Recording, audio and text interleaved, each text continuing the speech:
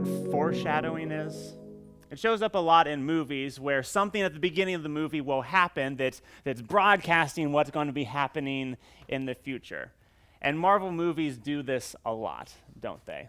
Like one of the classic examples is Captain America and the First Avenger. If you remember how that movie opens, you find Steve Rogers, this little scrawny guy, fighting a bully in an alley. And what does he do? He grabs the garbage lid, hides behind it, and it's supposed to make you go, oh my gosh, it's Captain America, he's got a shield. But just as foreshadowing is grabbing that garbage bin is what he says, isn't it? If you remember, he gets knocked down and then he stands up, rights himself, and says, I can do this all day. And it's foreshadowing his perseverance, his steadfastness in the face of adversity, whether it be people that don't believe in him in the U.S. Army or fighting Red Skull and Hydra. It's what makes Captain America Captain America and why we admire him so much. But we also can't emulate it. We can't emulate him, can we? Tragically, we can't do it all day. It takes one word, one scornful remark, one excluded experience for us to be KO'd. It really would be nice to be like Cap, to be able to stand firm, but we just can't do it. Well, if any of the churches that received a letter from Jesus were like Cap, it would be the church in Philadelphia. Their situation isn't necessarily unique from the other churches we've been looking at. They're facing hostility and resistance from the Jewish population. They are beaten down. They are shunned and in poverty. And yet, like Cap, they somehow stand firm, seemingly able to do this all day. But here's the reality. No one, not even Cap, can do that all day. Which is why Jesus is writing them this letter.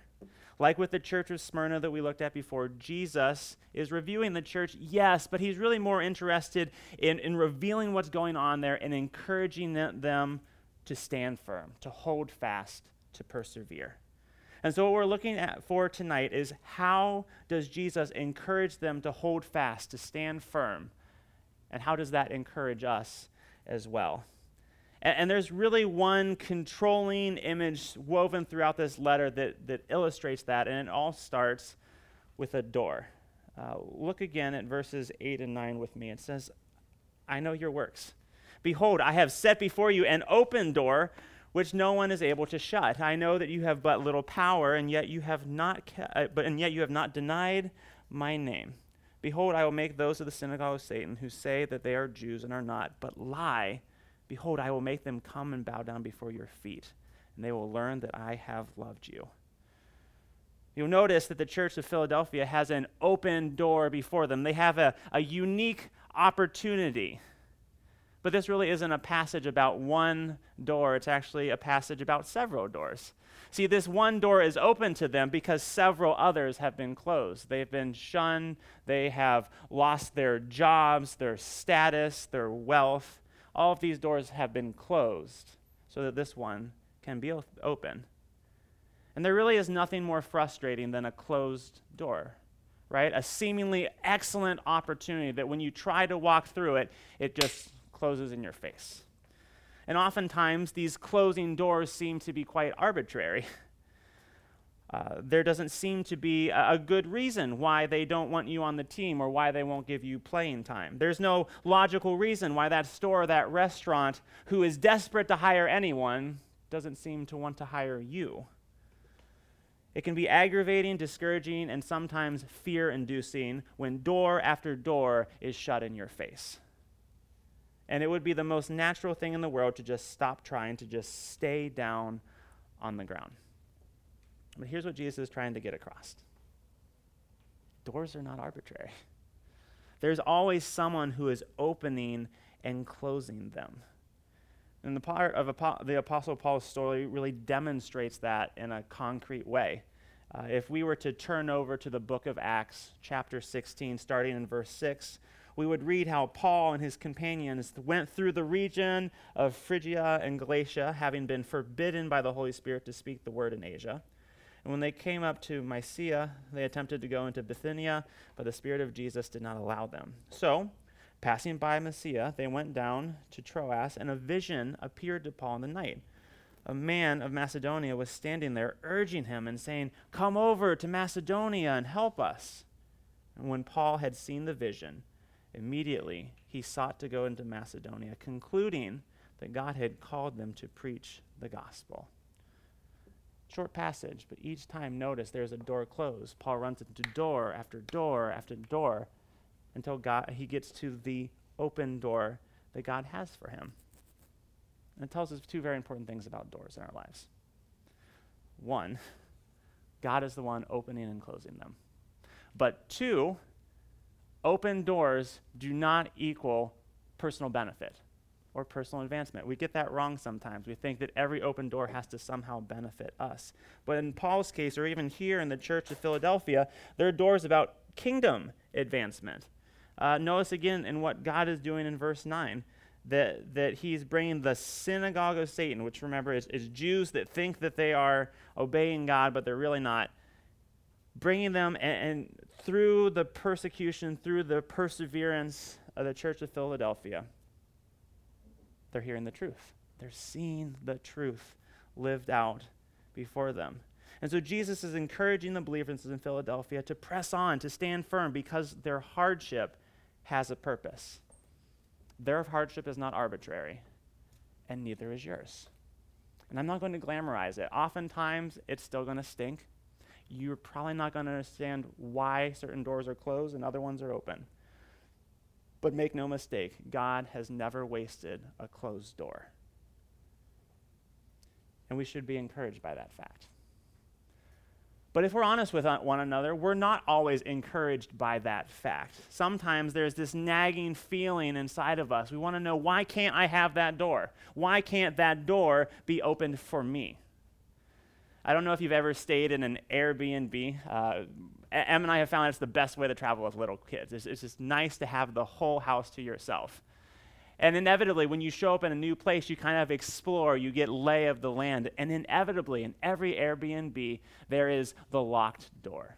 Whether it's just like a pantry or a separate room, and logically we know it's towels or cleaning supplies or a change of sheets, but it's like the principle of the thing. We paid for the whole house, so why is this room cut off? Why can't we have access to this? And really what it's a reminder of is that we aren't the ones who have power in that house. The one who has power over the house is the one with the key. See, whoever holds the keys holds the power. Did you notice who holds the keys in our passage? It's the one speaking. In verse 7, we're told that it's the words of the Holy One, the true one, who has the key of David, who opens and no one will shut, who shuts and no one opens. Jesus has the keys. He has the power to open and shut doors in our lives. And much like with an Airbnb, we don't often notice it. We can really go through most of our life and not even give much thought to the fact that Jesus is the one with the keys until we come to that door that we would like opened, and for whatever reason, we can't do it. And we're reminded that we don't actually have the keys. And when we come to that, our gut reaction is to be frustrated, to throw up our hands and say, "What are you doing, God? This is a good door. Why is it locked?" And we think to ourselves, if I only had the keys, I would do it better. I would do it this way. See, in hardships, it's very easy to think that we know better or care about ourselves more than God, to want to take the keys of our life and open all the doors that we see fit. But I want you to listen very carefully again to verse 9. I want you to listen for what it reveals about God and his relationship to the believers in Philadelphia. "Behold, I will make those of the synagogue of Satan who say that they are Jews and are not, but lie. Behold, I will make them come and bow down before your feet, and they will learn that I have loved you." What do the open and therefore the closed doors point to? What does the synagogue of Satan learn from watching the church in Philadelphia? They learn that God loves the believers there, that God has been using the keys, using all of the power that he has for their good because of his great love for them. Jesus' point here is to encourage the Philadelphians to stand firm in the face of adversity because the one who holds the keys, the one opening and closing the doors, loves them. And the same is true of you. And here's how we know. Because of the door that was closed on Jesus. If there was ever someone who deserved to have every door open for them, given every opportunity, shown every favor, it was Jesus. And yet we are told that he laid that all aside, that every door was closed on him as he humbled himself to death, even death on a cross. But his death wasn't arbitrary. Rather, it was the way in which you and I might become children of God, that now Jesus has all keys, including those of death and Hades, to make all things work for the good of those who love him. So how do we stand firm like Cap? How do we persevere like the church in Philadelphia? Well, we need to be convinced and committed to the one who has keys to open and close doors. And how we maintain that commitment, how we stay close to the one with the keys, is to pray. Now, when we pray, it's normally a list of requests, a to-do list for God. And that really just results in frustration when God doesn't answer the way we want.